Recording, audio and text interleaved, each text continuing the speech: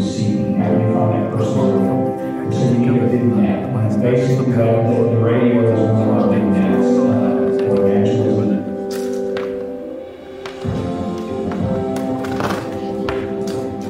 Il strano è il progresso, loro è il slow. Nema neutralno territory. Diego is It has a reach for the majority of Zagreb, which is a city where we meet people. And during 15-minute time slots, there's about 40,000 people listening, which would blow our minds. Now, obviously, that's the main purpose is broad seed song. About a year into the broadcasting, a guy started visiting, and he just mentioned casually, yeah, I've been listening to the radio for about a year while I decided to come to do the Sunday evening service. And he said, listen, I have an old property that I'm not using. Why don't you guys come over here with me and have a Bible study? So now that has become a second church plant. The Southern Baptists have had a huge role in what has been an amazing spiritual change. And to keep that going, you will see that this lost continent will be found through the life of the offering. There's an impact. I know, and I think there's an enormous impact that I'll never have until we're in heaven and see. I believe in what we're seeing now as the first fruits. The one thing that keeps me here is this idea that I'm going to miss out on the most amazing thing that could possibly happen. And to be able to watch what God does and begin to see the faces of the people coming in and their stories of how their lives have changed and how they've been brought out of such a mess and into life. That's what I hopefully pray. 30, 40, 50 years, whatever, an entire life will be worth it.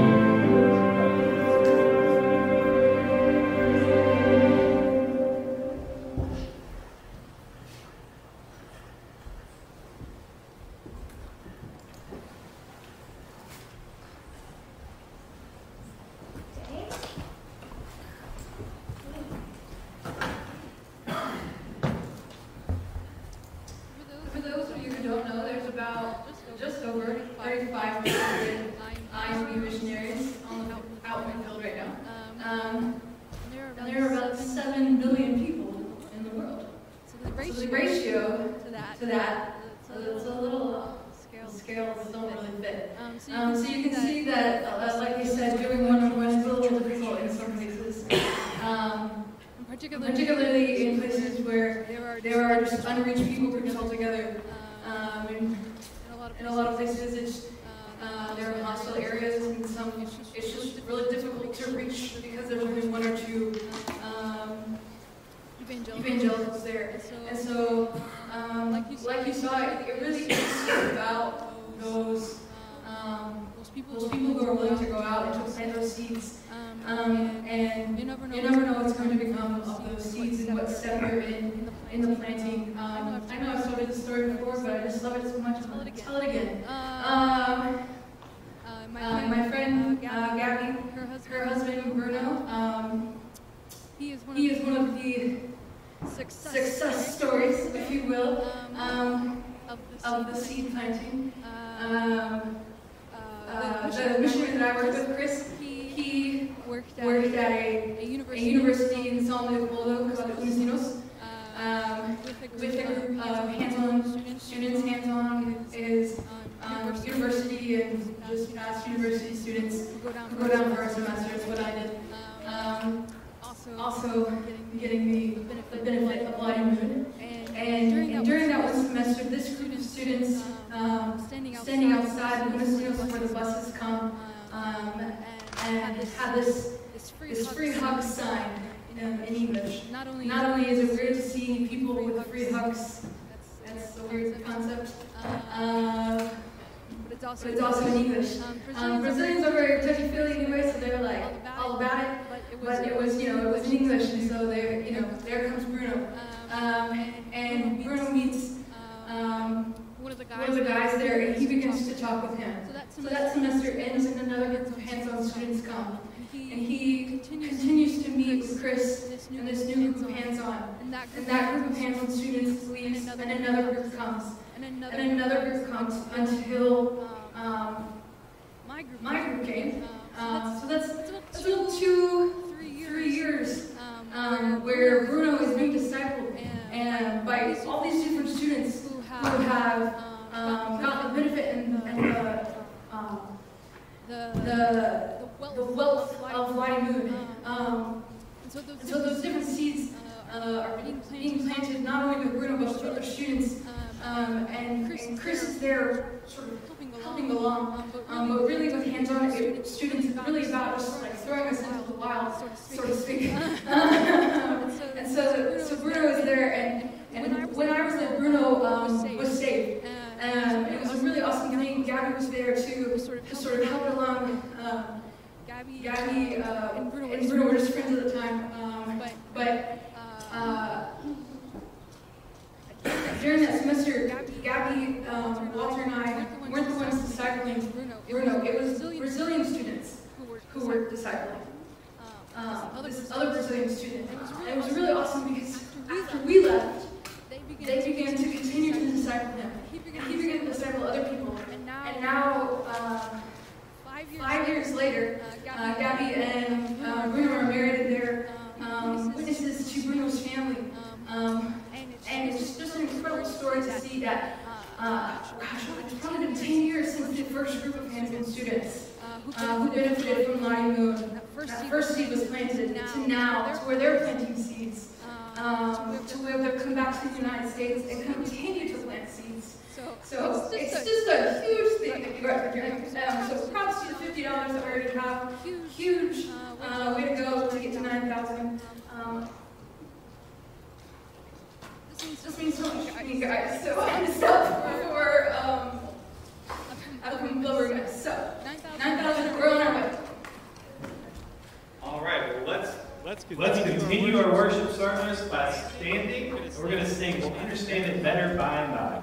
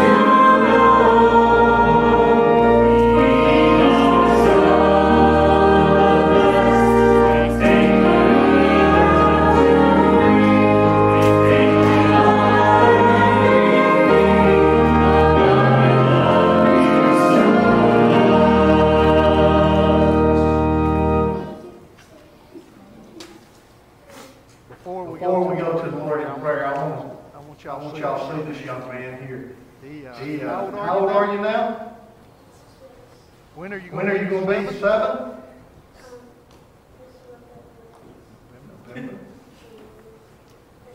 24. So y'all be in prayer for him. I tell you what, he's just growing up on me. And me and Debbie, and we've had a good time with him. We got to spend our birthday time together this weekend. So with this young man. So let's go to the Lord in prayer. Father, I just want to thank you for having this time to be able to worship you in spirit and in truth. And Lord, I thank you for all that's here and those that are listening. And I just pray that you'll just bless this time, continue to bless us in a very special way. And Lord, anoint this service in a very special way. And may we see your spirit work as we've never seen him work before, Lord. I pray that we'll feel it in our hearts, sense it in our lives, and see it through your word. We pray this in Jesus' name. Amen.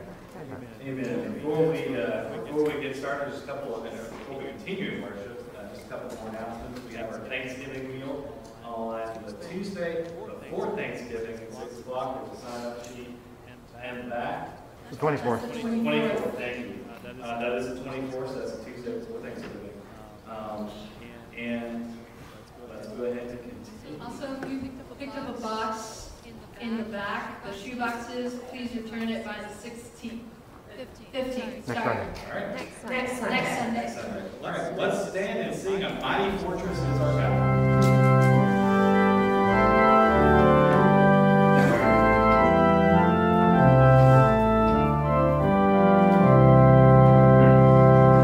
Oh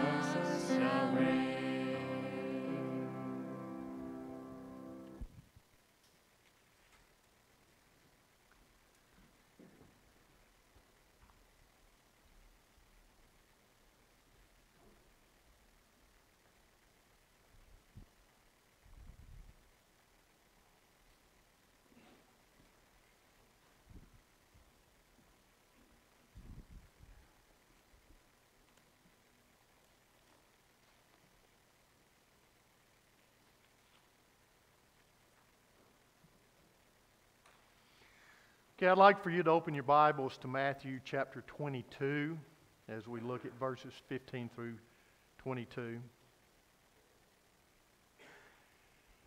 Now we're going to be looking at some more maneuvers from the Pharisees, the Sadducees, and now this week the Herodians. They're involved, and they're trying to entrap Jesus. And we're going to look at three entrapments that they try to apply to Jesus and during this message. And so once again, I'd like for us to go to the Lord in prayer before we look at this passage in depth. Father, I just want to thank you for this time once again. But Lord, I ask for your grace and its sufficiency to open our eyes to your truth. May we see things that hopefully we need to see today. And we can't do this, we know, without your help. And so we just ask for your grace to do this, for you to open our eyes. And I pray that our words, your words, will take effect in our lives. And God, I pray that the Holy Spirit will, use this to lead us, to encourage us in our walk with you, to teach us, to direct us, to challenge us, and also to convict us where conviction is needed. So God, we just want you to be glorified, and we know that this cannot happen without our hearts, our minds, our souls being turned over to you and wholly worshiping you in spirit and in truth and allowing you to do what needs to be done. So may this happen this morning. In Jesus' name, amen. You know, during this time of the year, one interesting event that happens is what? Election.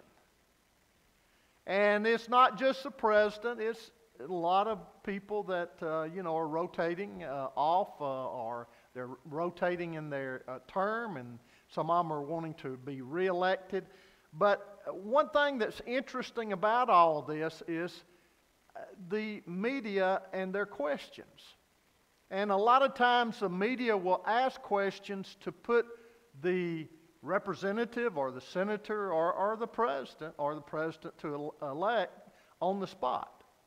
It just depends on what they're wanting to do. And so it may be some issue that they've implemented or some comment that they made, and they'll try to word it to the point where they have to be very careful about what they say, because they can be entrapped in saying something that may look wrong and may not look like what they stand for or what they said.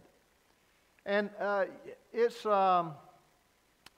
amazing how a lot of these politicians will do. What will they do? They'll deflect the question, won't they?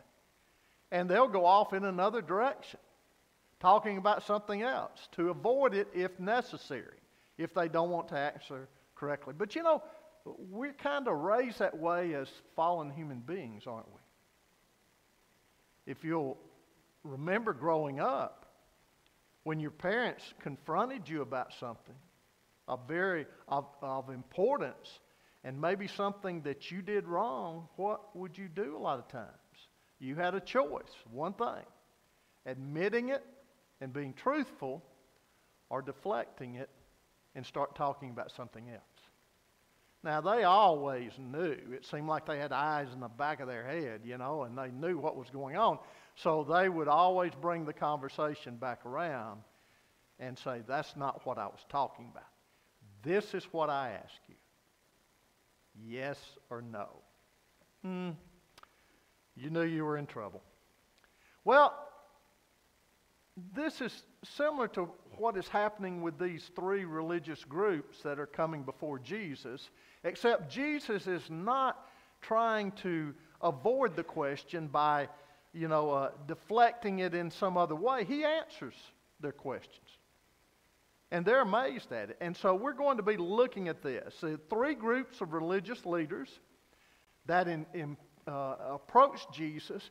They had a motive behind what they were doing, and that was to entrap him. And they wanted him to look foolish, one thing, before his following, because he had a great following at this time. You remember, he's in Jerusalem at this time, right before the cross, as he's going to the ultimate climax of his life, where he goes to the cross and he dies for our sins and being buried and raised again. But these people are still following him at this time, and so he's got a great following, and these religious leaders don't particularly care for that, because it's pulling them over to Jesus away from them. And it's also, Jesus has made them to look like sinners that are in need of salvation, which they are. And they did not like that. And then another reason that he's doing this is because they knew that if he could answer the wrong way, they could get him to answer the wrong way. What would that do? Well, the Herodians are there, and then they're in good contact and good relationship with the Romans. They're kind of their puppet area, the puppets for the Romans. And so this could be an insurrection. And so in turn, we see that, they're trying to put him between a rock and a hard place, so to speak. So the Pharisees, though, are the main instigators. They have been the main instigators throughout, because they are the religious leaders.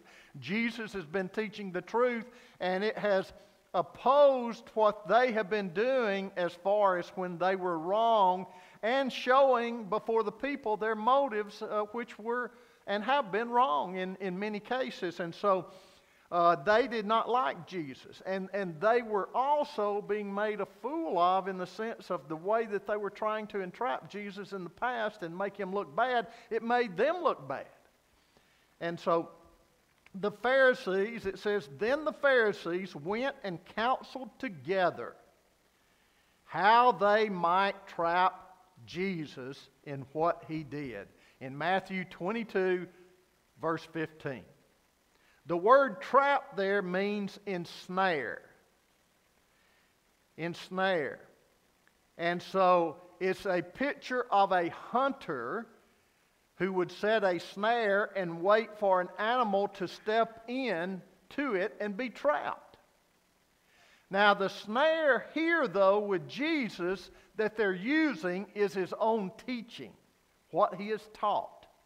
They knew that he had taught on the resurrection and other things, and so they were after him, trying to get him ensnared, if you will, trapped, if you will, by what he had said in the past. So the Pharisees started with a very intricate question, very important question. And this question was so intricate that it prompted a radical answer from Jesus. And so this question dealt with the sensitivity, that sensitive nerve, if you will, that was among Jewish people. And that was what? Taxes. Now, that's still sensitive today, isn't it? I mean, that's a sensitive nerve. As adults, we know that taxes are of major importance, even though we may not like it in any developed society. Unfortunately, without them, our government couldn't function, it seems like. So there is a need there. But having said that, though, we know that taxes are also a point of contention. And it's a point of contention for many citizens because they have to pay them. Now you say, well, if it's necessary, yes, but often the taxes seem too high, very overburdening. You know, and so you wonder too, when you're taxed so much and they tell you that we need them, why after being taxed it doesn't take care of the problem. It seems like the taxes are not being spent wisely many times. So, as we see the difficulty today, the same was with these during that day and time, especially the Jewish people. They were being taxed by the Romans, and it was a big burden on them. And this was a very contentious question and subject to deal with among themselves, because the Roman rule was so oppressive on them and with them. So the first attempt to ensnare Jesus is in verses 15 through 22. It was Wednesday, a Passover week, and Jesus was teaching in the temple. You know what had previously happened. He had cleansed the temple the day before, and he had just gotten through also with the parables. You remember the parables? They were explaining the judgment that was on the unbelieving Israel, and especially on the temple rulers. And so it just, irritated them even more so to be placed in that light. So, here we see the Israelites, the rulers, challenging Jesus' authority once again. And it says, then the Pharisees went and plotted together how they might trap him in what he said, and they sent their disciples to him. They didn't go personally. I think this is very important. They sent their disciples to him along with the Herodians. The Pharisees had always been Jesus' most vehement enemy because of them and their relationship to God. It wasn't what it ought to be. And he was representing God, and so it revealed their sinfulness, and they hated that even more so. But also, they know and they knew, they were very cunning, that Jesus had backed them in a corner. He knew who they were, so maybe we can send some of our disciples that look pleasant, that maybe are younger, that can come in and not be, accepted and with that alertness, and they won't be as offensive, and they can catch Jesus off guard. And so they sent these disciples, and also we see that with these that were sent, we see the Herodians as partners with them against Christ. Now, usually the Pharisees and the Herodians were not together. The Herodians, of course, under Herod, were the political aspect of it. And they did not like what they were doing a lot of times, and how they related to the Roman rule and worked with the Romans. And so they come together, and it's amazing how different groups that are so opposed to one another will come together under a common allegiance, one that they don't particularly like and they're opposing. And this was the case with Jesus. And so they were a branch, yes, of the Pharisees, but they were, politically loyal to Herod's dynasty. And the poll tax question demonstrated their desire for the Romans to be against Jesus as well. So it showed that, hey, the Romans didn't care for his following, and they didn't care too much for him either. And so the Romans had, also they were in good relation with the Herodian line, and the loyalty was somewhat mutual there. So they all worked together.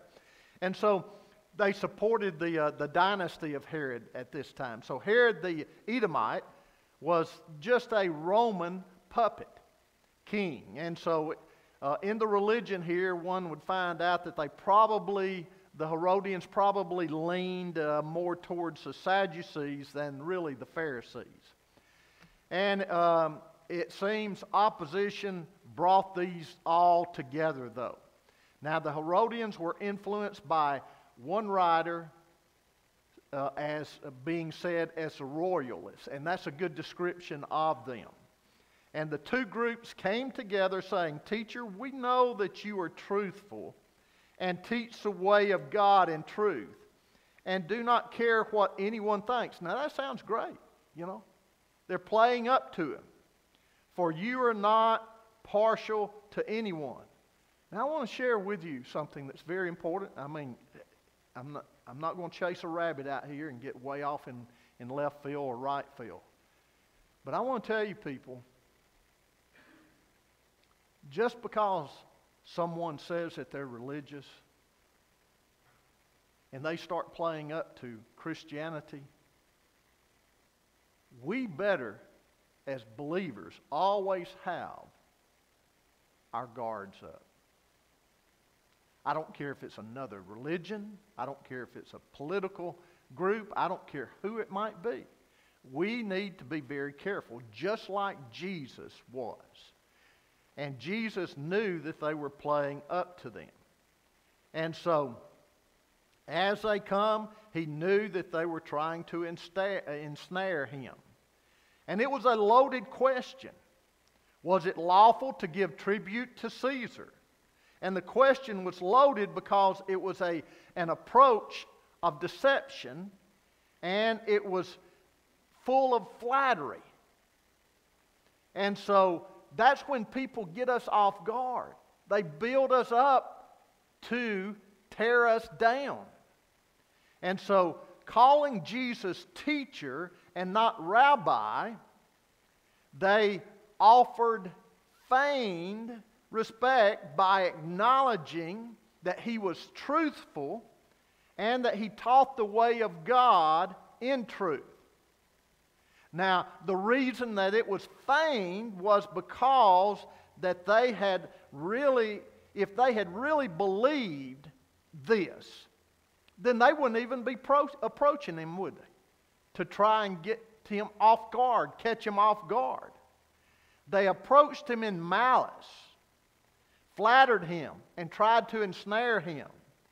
And Jesus tells them this. And so the question in and of itself was not necessarily wrong, because the Pharisees debated over this issue of taxes. Should we pay it to the Romans?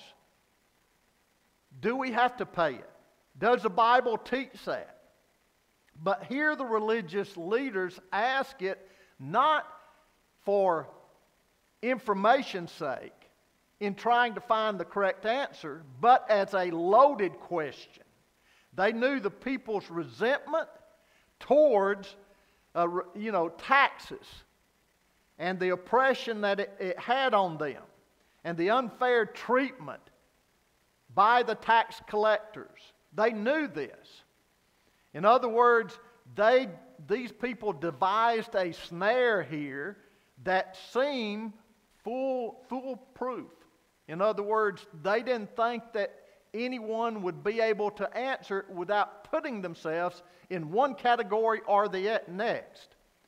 And if Jesus said the Jews should pay taxes, what would happen? The people would turn against him. Now, if he said that not to pay taxes, what would happen? There would be Romans coming after him for insurrection. So he says, they said to him, "Tell us then, what do you think? Is it permissible to pay a poll tax to Caesar or not?" Jesus, he didn't fall into their trap. He wasn't deceived by their flattery. He was going to answer it upright. He wasn't going to deflect it and go off in another way. And so what he does, he didn't pretend to know nothing or or to know about something else that was greater, or even just say things that didn't even relate to it. I remember when I was in school out in Texas, one of the professors had us teach different parts of a chapter. And he said, I want y'all to have this experience. Whether you go in teaching or not, you'll be preachers. And we said, I remember asking him, I said, well, I don't know anything about that subject. That's why I'm in here learning it. And he said, just talk like you do. And so, Jesus didn't just talk like he did. No, he told them the answer. And it says, but Jesus perceived their malice and said, why are you testing me, you hypocrites? That malice, the evil intent. And instead of being deceived, Jesus confronted them head on. He didn't try to be politically correct. He hit them straight up front.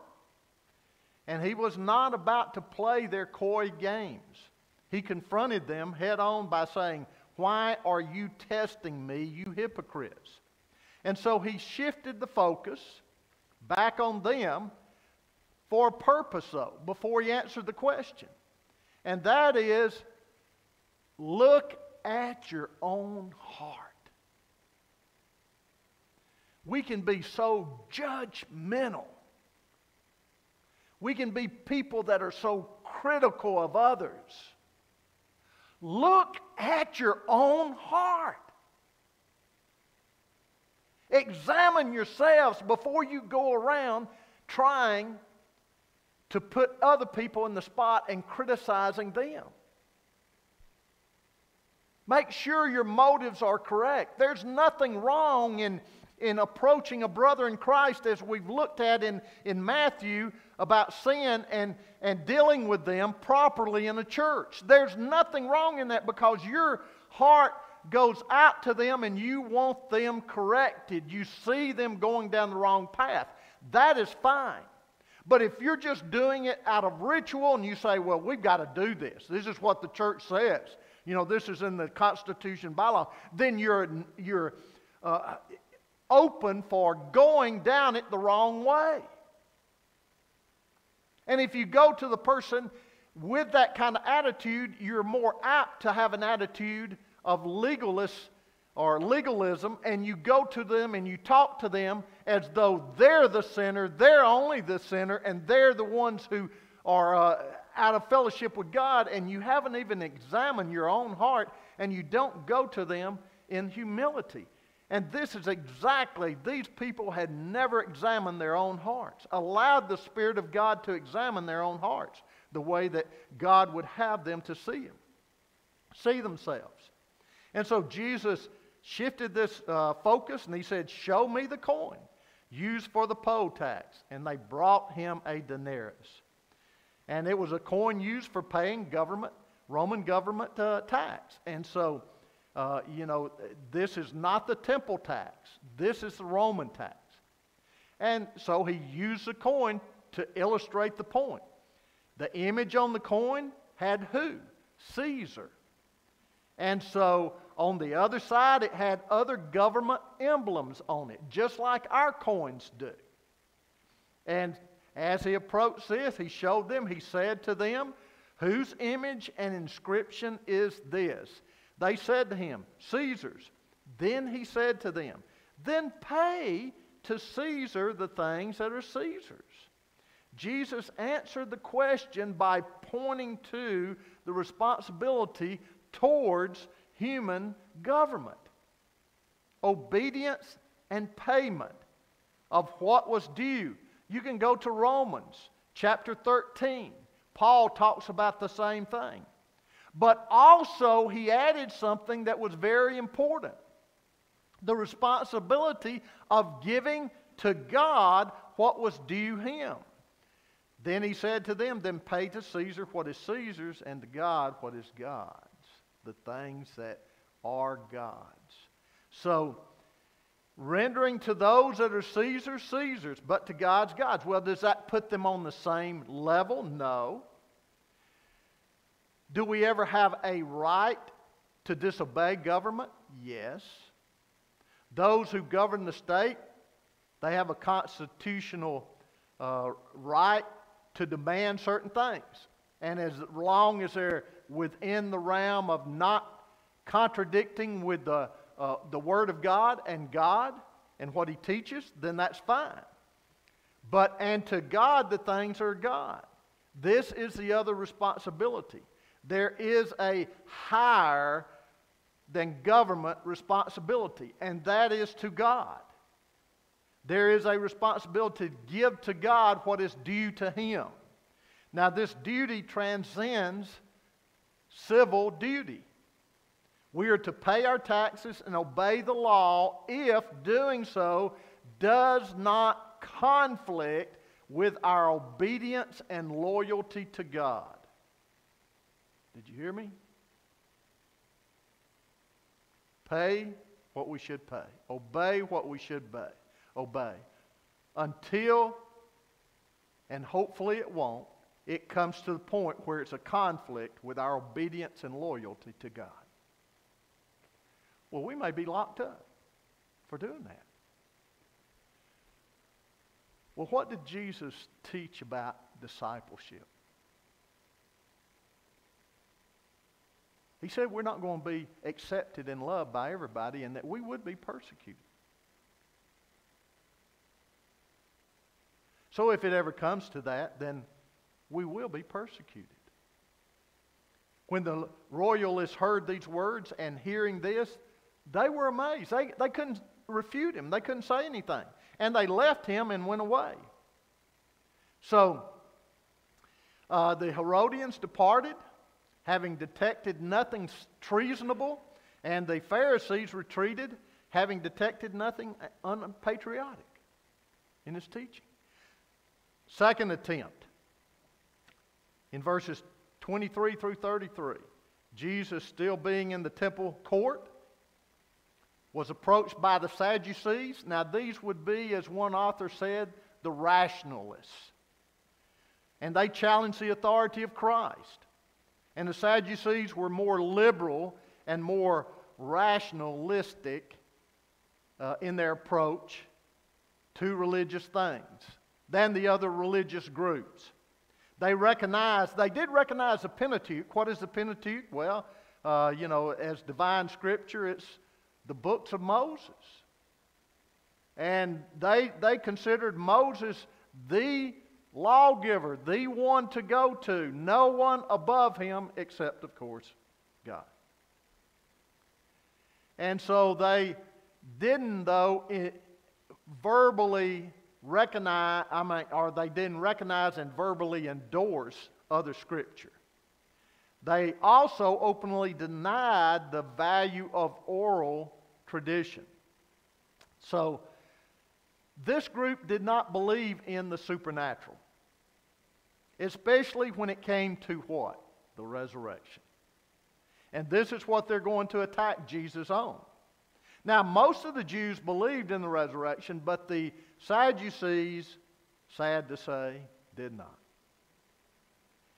They were materialistic, more relational to the Romans, legalistic, believing in the severe exercise of the judicial system.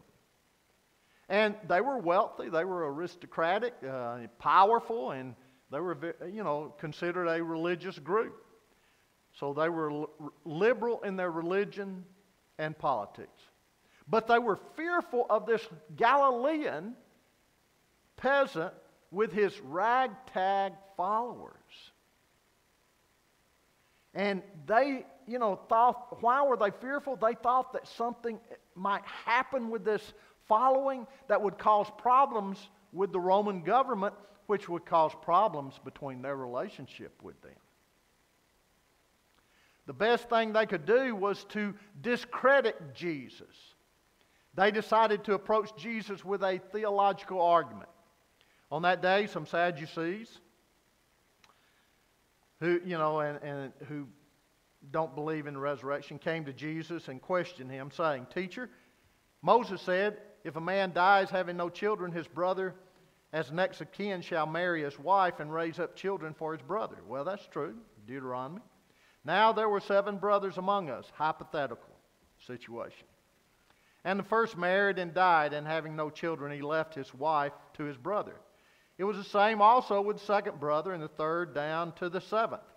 Last of all, the woman died. In the resurrection, therefore, whose wife of the 7 will she be? For they all had her in marriage. Now, they told a story to begin with that's kind of folly in their belief of the bodily resurrection. In other words, they didn't understand this. They didn't believe in it, really. And so they believed that their hypothetical situation, though, would put Jesus on the spot. Because, why? Because he had been teaching and even raised people. And he believed in the resurrection. Sadducees made reference to Deuteronomy 25, verses 5 and 6.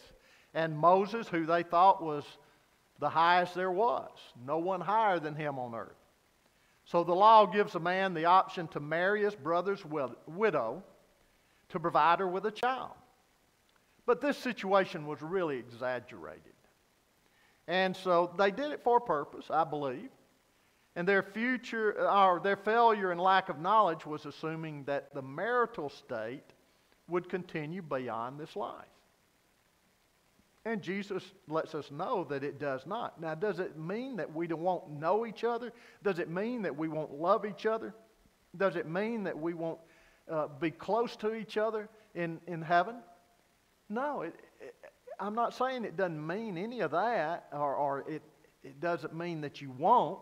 It means that you will, but you'll love each other, you'll be close to each other, your relationships will be so that they will be uninhibited and unhindered by sin today, and in a unique and wonderful way, a way that we could never imagine that God intended for us to be. We'll still love one another. We'll still be close to one another. We'll have wonderful relationships.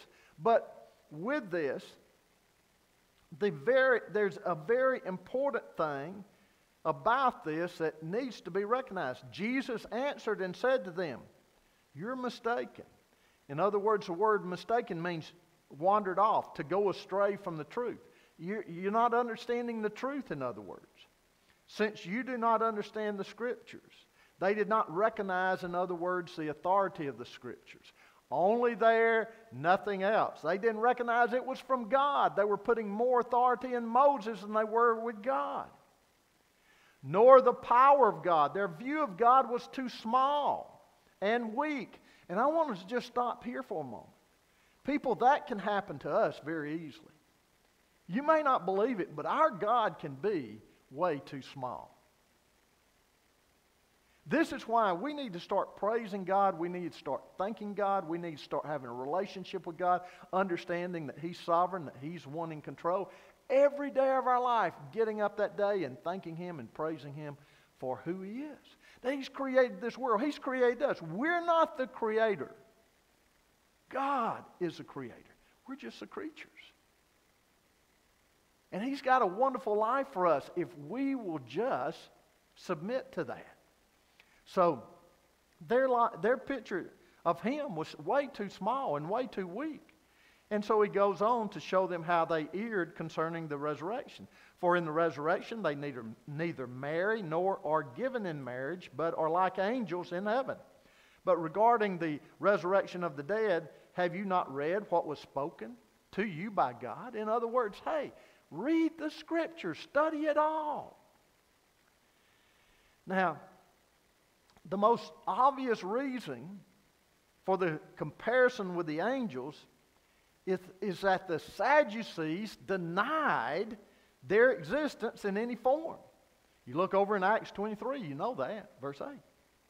To be like the angels does not require being of the same essence. We will have our bodies, but they will be a resurrected body. We'll never die again. Never grow sick. Never hurt, never pain like we do here on earth with these old bodies that are growing old and dying. Angels, and this is one of the key things, angels are totally and exclusively And I believe that this is what Jesus was really emphasizing here, dedicated to God. And in the resurrection, glorified human beings will also be totally and exclusively dedicated to God. These unfallen angels, that's how we're going to be like that. I think that was the main type of reference that he was referencing there. Oh, yes, that there will be no need for marriage in heaven, but there will still be a love and a relationship there. No human relationship, though, will impede one's unqualified intimacy with Christ. So one's love with other human beings, sure, it will not be depleted. But the only marriage relationship will be with God in His pure form. So Jesus, knowing Sadducees, acknowledged only the Pentateuch as authoritative Scripture. And He challenged them concerning their failure to know of the Pentateuch's assumption of and teaching of the resurrection. He goes on, he says, I am the God of Abraham, the God of Isaac, and the God of Jacob. Look at this. He is not the God of the dead, but of the living. And the reference is from Exodus, where the burning bush, where God had spoken directly to Moses. In Luke 20:37, we're told same thing, doubting Sadducees. The dead are raised, even Moses showed in the passage about the burning bush, where he calls the Lord the God of Abraham and the God of Isaac and the God of Jacob. Now, He is not the God of the dead, but of the living, for all live in Him. First of all, He said, I am, declaring who God was. And that tense is what? It's a tense that's a present tense. Implying what? Implying that God is still the God of those patriarchs. Why? How? Because they're still alive in Him.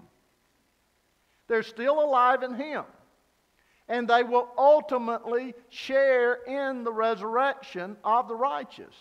But also God is a God who gave the promises to these patriarchs.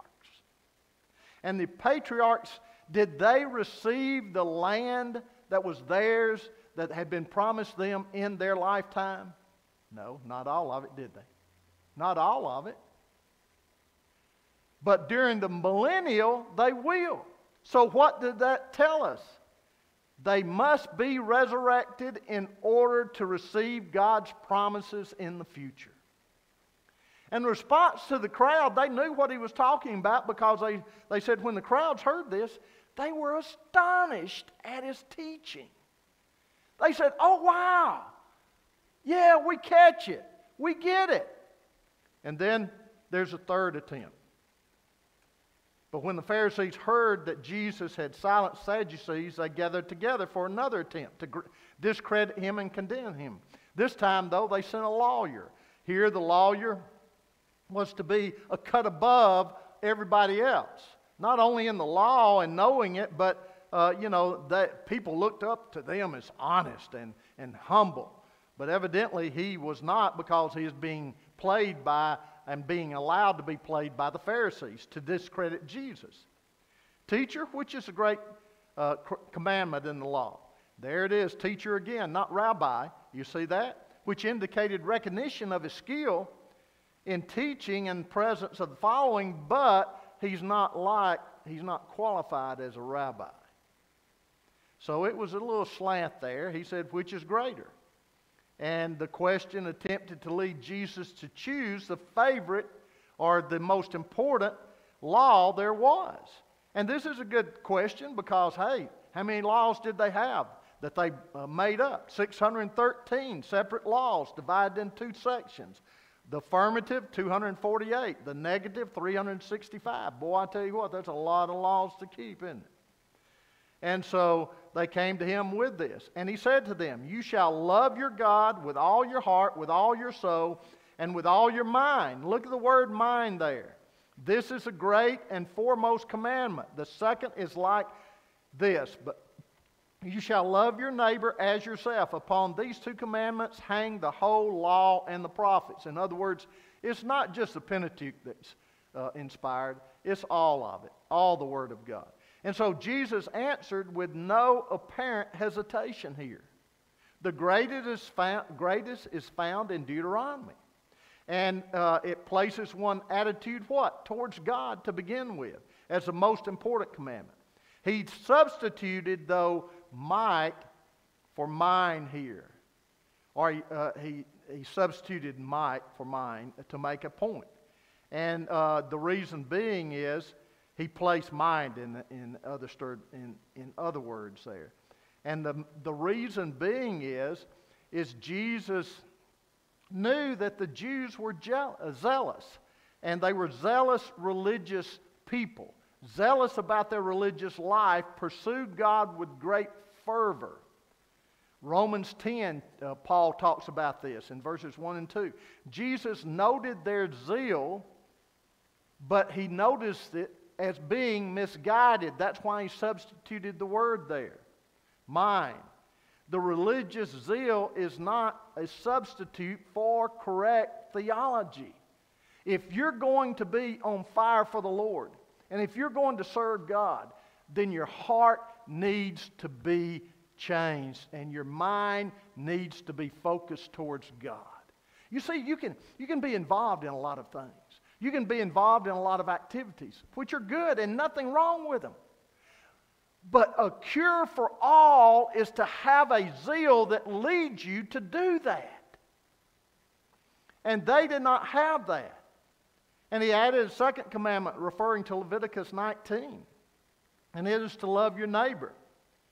And so here we see the agape love is not an emotion, but a command and a commitment to give what others need.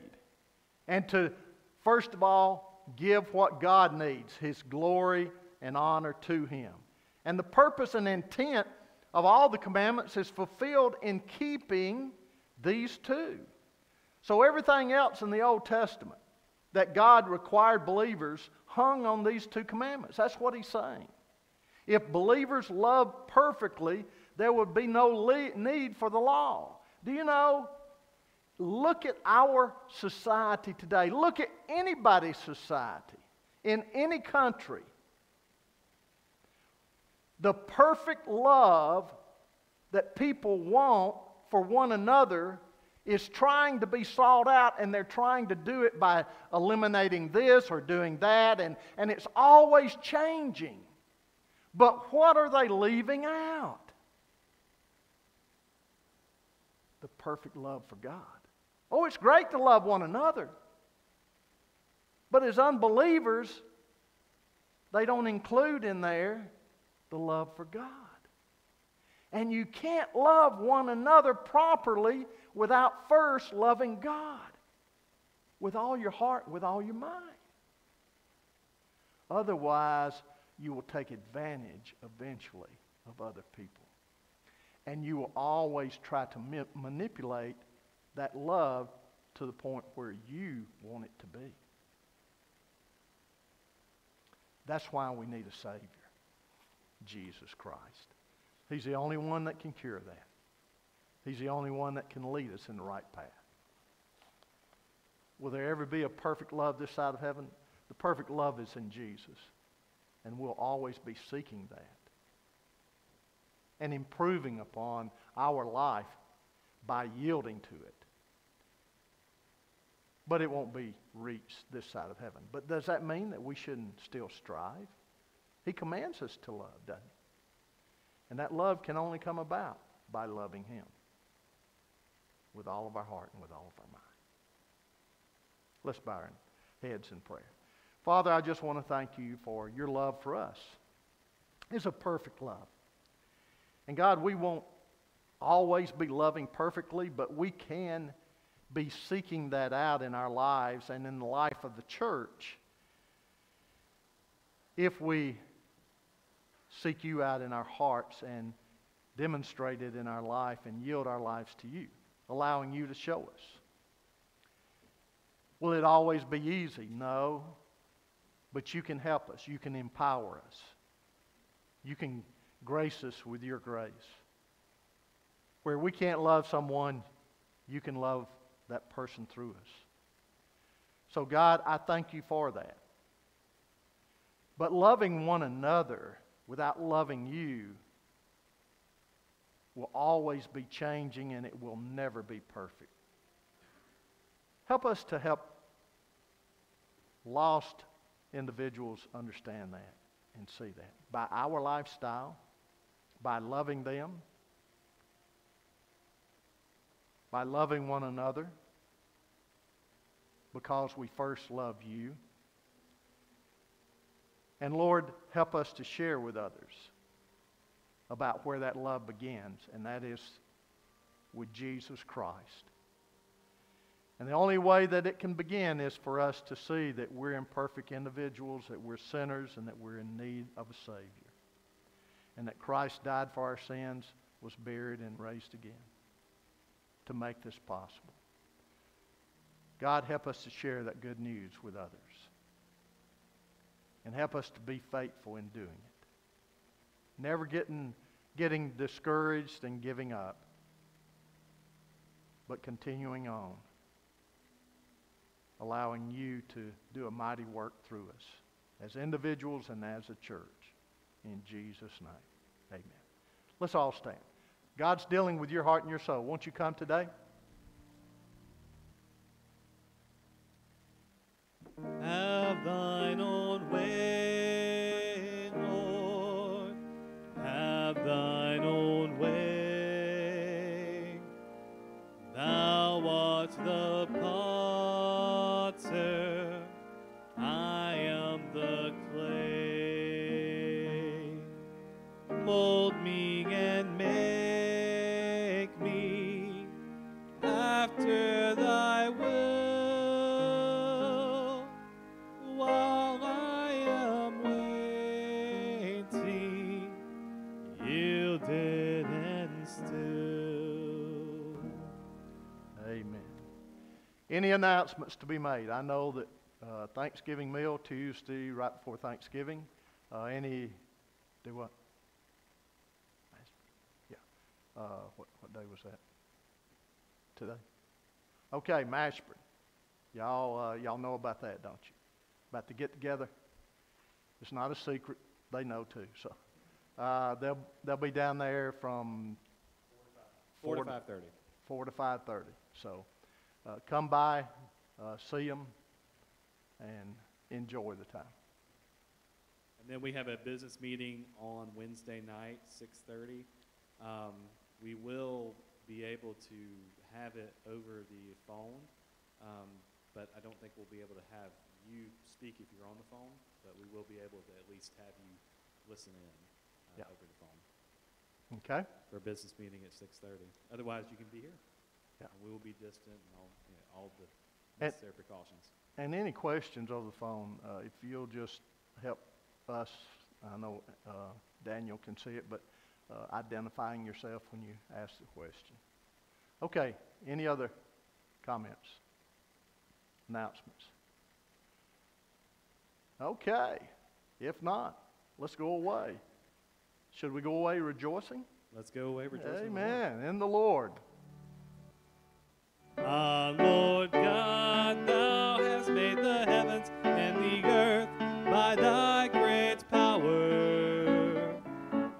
Lord God, thou hast made the heavens and the earth by thine outstretched arm. Nothing is too difficult for thee.